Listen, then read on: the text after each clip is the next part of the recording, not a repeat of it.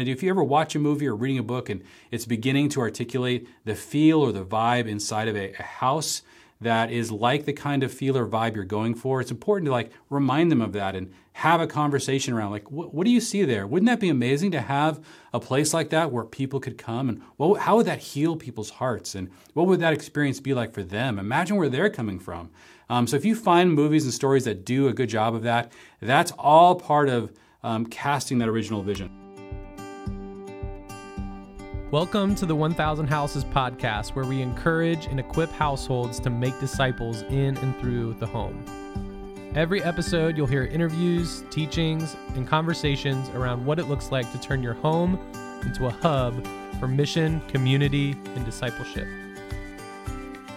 So today's episode was taken from one of our coaching intensives called A House for Community, where we provide households with personal coaching for how to build a community and turn your home into a hub for community relationships. So if you're interested in learning more about 1000 Houses or checking out some of our other resources, visit 1kh.org. Let's jump into today's episode.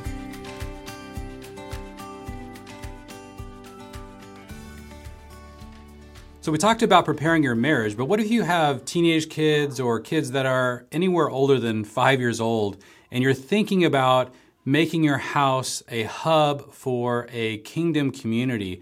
How do you prepare your family? How do you make sure that the kids, that everyone in the family, maybe you even have in-laws living with you or parents, how do you make sure the whole household is prepared for this? And so if you have people beyond the marriage that are a part of this effort, it's really important to think through what their needs are. And we want to do this in a pacing and in a way that involves them, that helps them feel like this is something we're doing together. That requires a lot of skilled leadership on your part as parents. And so I want to talk through what that looks like. Now, good leadership, when it comes to this kind of being a hub for a community, consists in casting a clear vision, repeating the vision, making sure that the vision captures the heart and the imagination of each individual, and demonstrate your willingness to personally sacrifice to carry out the vision. So I want to talk through the skills that are involved in each one of those, because many of us are good at one or two of these and may struggle with one or two of these. And so it's important to kind of listen to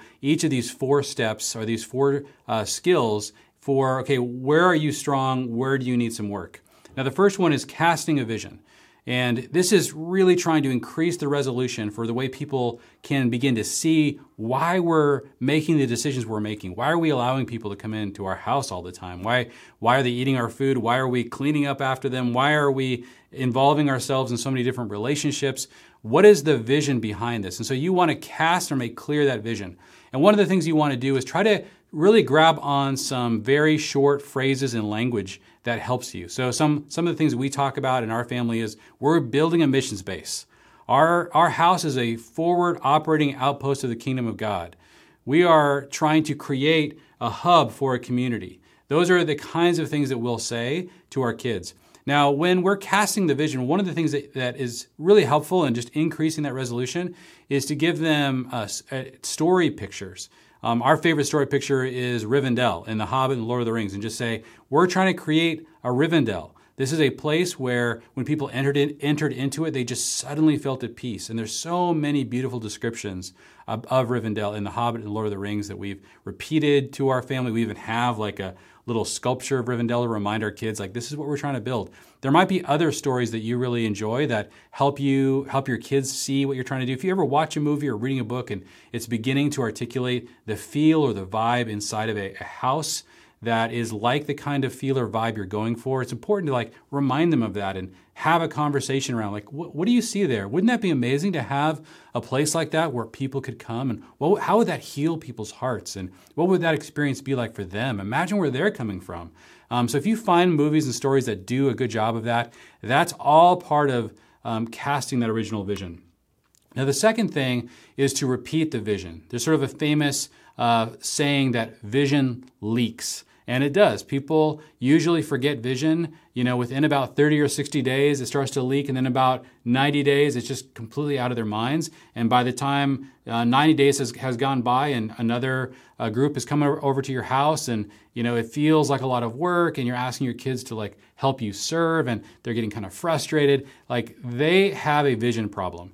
And the vision may have captured them, maybe a couple months ago, but it's really to a place where they're kind of forgetting what that is. And this can be really frustrating for a lot of leaders because there's a sense that leaders often have that, hey, I told you this. Remember, a year ago, I told you what we were doing. Why are you forgetting already? And it's important just to have that expectation that vision leaks. Now, my favorite way of repeating the vision is to, number one, look for any time I see a lack of energy, a lack of interest, a resistance, and then take a mental note that our next meeting, I need to do a vision casting. I need to talk about this picture, paint the picture again, interact with my kids about what we're trying to do and why this is so beautiful and why this is important, why this has captured our hearts, and why we feel like this is an important part of the kingdom of God, what Jesus says about what it means to invite people into your home, even going out to the alleys and in the streets to find people to bring in. Why is this a beautiful picture of the kingdom? Also, another thing that can really help solidify repeating vision is celebrating. And so if you have a big win, if something happened just the way that you hoped, what can happen is everyone's working hard. We're really trying to involve ourselves in these relationships. It's a great, maybe even magical night, and you're sitting back thinking, wow, that was so great. I'm so appreciative that we have created this hub and that we've had that community experience. But you don't know that one or two of your kids might be thinking to themselves, that was a lot of work. Was that worth it? And so that disconnect can be a real problem. And so you need to bring the team together, celebrate what happened, say, guys, that was exactly what we're going for. Let's talk about the stories. Did you guys have conversations with people? Who did you get to know? How do you think this is touching people's hearts? That's why we're doing this. And so you got to have those celebrating debriefs where you're having that conversation together. So that's repeating the vision. The third thing is winning hearts to the vision. Now, all of this casting vision and repeating vision, there's one thing that will happen to one or more of your kids, and probably each of your kids as at different points along this journey, that is going to be really important. And that is that they are going to have a value that this vision is kind of violating, or they have a fear that this vision is bringing to the surface. And that can really cause them to distance themselves from the vision. And they won't be able to articulate what that is. That you'll just begin to see their heart disconnecting. And one of the things you have to do when you begin to see that is uncover what that fear or value is. What is it that they're really wanting? Are they really no, I just want privacy. I feel like I'm being, exhausted. And sometimes the answer is to figure out ways to serve that child in the unique way they're built to make sure that this isn't exhausting them or really leaning or building into something that could be harmful or hurtful or damaging to them. So we want to uncover those things. What are those fears? What are those other values? And sometimes those values also are things that may need to be integrated into the vision. Sometimes it's not just something to resist or to say, no, this is a bigger value. Me and your mom or me and your dad have decided that this is a better value. It's sometimes really important to say, oh, you know what? There's a way to integrate your value into the vision so that we can be more of a team. Oftentimes, God gives us kids with their own temperament, and they get attracted to certain values in order to bring new elements into the community. And so we don't want to shut that down. A big part of cultivating community is making it a place that is broad enough so that every person that God's bringing into the community can feel themselves as someone who belongs fully there. And that can mean that they need to be heard, understood, and their values integrated into the whole. And that can just make the whole community even more beautiful. And so that's something we want to really think about. And so part of it is just really not just saying I'm casting vision to the family as a group or repeating vision to the family as a group, but having one-on-ones with each of your kids and really understanding, do you resonate with this vision? Do you appreciate this? Is something you're excited about? If not, why not? Like what would make you more excited? Is there anything that bothers you? And very quickly, you'll begin to uncover those fears or values that are not being represented by the vision that need to be either corrected or enfolded, depending on the situation. So that can be a really critical part. And now, a fourth element, and this is one of the things that for me, it took me a long time as a leader to understand how critical this is, and that is everyone needs to see the leader personally sacrificing for the vision. There's something so inspirational about seeing that happen, and that if that doesn't happen, what happens is the people that are gathering around the vision, they don't necessarily trust that that you really believe it. And that lack of trust will begin to erode their ability to work hard and sacrifice for the vision. The leader has to sacrifice first, and the leader has to try to sacrifice most. This is what is inspirational. And that's okay for a leader to absorb that, because oftentimes the leader does believe the deepest in the vision. And so they have the ability to sacrifice the most. To them, it's not as hard because their level of faith is so high. Their excitement is so strong. And so when your family sees you violating your personal preferences and really putting yourself out to accomplish a vision, and you've captured their hearts and they love you and they're seeing you do this, there is something about that just rallies the team behind you. And so don't be afraid to figure out what are those areas where you may have to take a hit for the vision. And just go ahead and say, look, I'm going to take this hit. I'm going to sacrifice personally. If nobody else wants to do this element, I'm going to do it. I believe in this vision. I want to fight for this vision. I'm willing to sacrifice for this vision. And so it's really important, because the other picture that people are always worried about when it comes to leadership is that a leader is the one who, because they have power, can just sort of bark orders at everyone else and is going to require them to sacrifice and then give in to all their personal preferences, use their power to protect their preferences. That is the opposite of inspirational.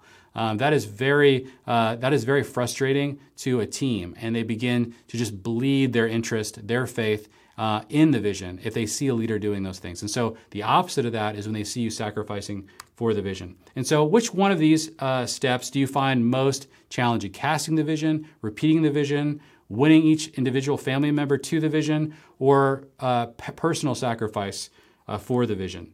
Now, if you're asking, okay, I don't know if the vision, even in my own heart and head, is clear. We're going to be talking a lot about ideas regarding what this really could look like. And so in this course, you guys will see and hear a lot of those ideas. But it's also important just to allow your heart to speak. And vision is always discovered through writing. It's very hard to do this just in your own head. And so you want to take some time and just kind of give yourself a simple assignment. Like, try to write a one-page picture, paint a picture of what this community could look like, what it looks like for each of your kids, for you and your wife and your husband. Like, what does it look like for this household or this family to lean into this vision? So write what that's like. What are the people experiencing that are coming into the home? You want to continue to increase that resolution around that vision. So if you haven't done that, go ahead and make sure you carve out some time to do that. It's great when you and your spouse can write this separately and then compare notes together, because then you'll discover all kinds of things in each other's vision. And then, of course, even if you have older kids, you might want to just say at a family meeting, hey guys, we're going to take about 15 minutes, and I just want to let you guys write just a little bit about what your vision is for how our family could be a hub of a community, what this outpost looks like, what it looks like for us to see a kingdom community in and through our house. Like, what are you excited about? What are you concerned about? And then you begin to unfold those different values and pictures into the overall painting that you're beginning to craft for the family. So begin to think about, is there enough vision for that? And look at these 4 areas: casting vision, repeating vision, winning hearts, and personal sacrifice. Which one of those would be something that you may need to really, with some level of intentionality, lean into, because it may not be a particular strength? That will really help shore up your leadership as you begin to lead your family and your household into this vision.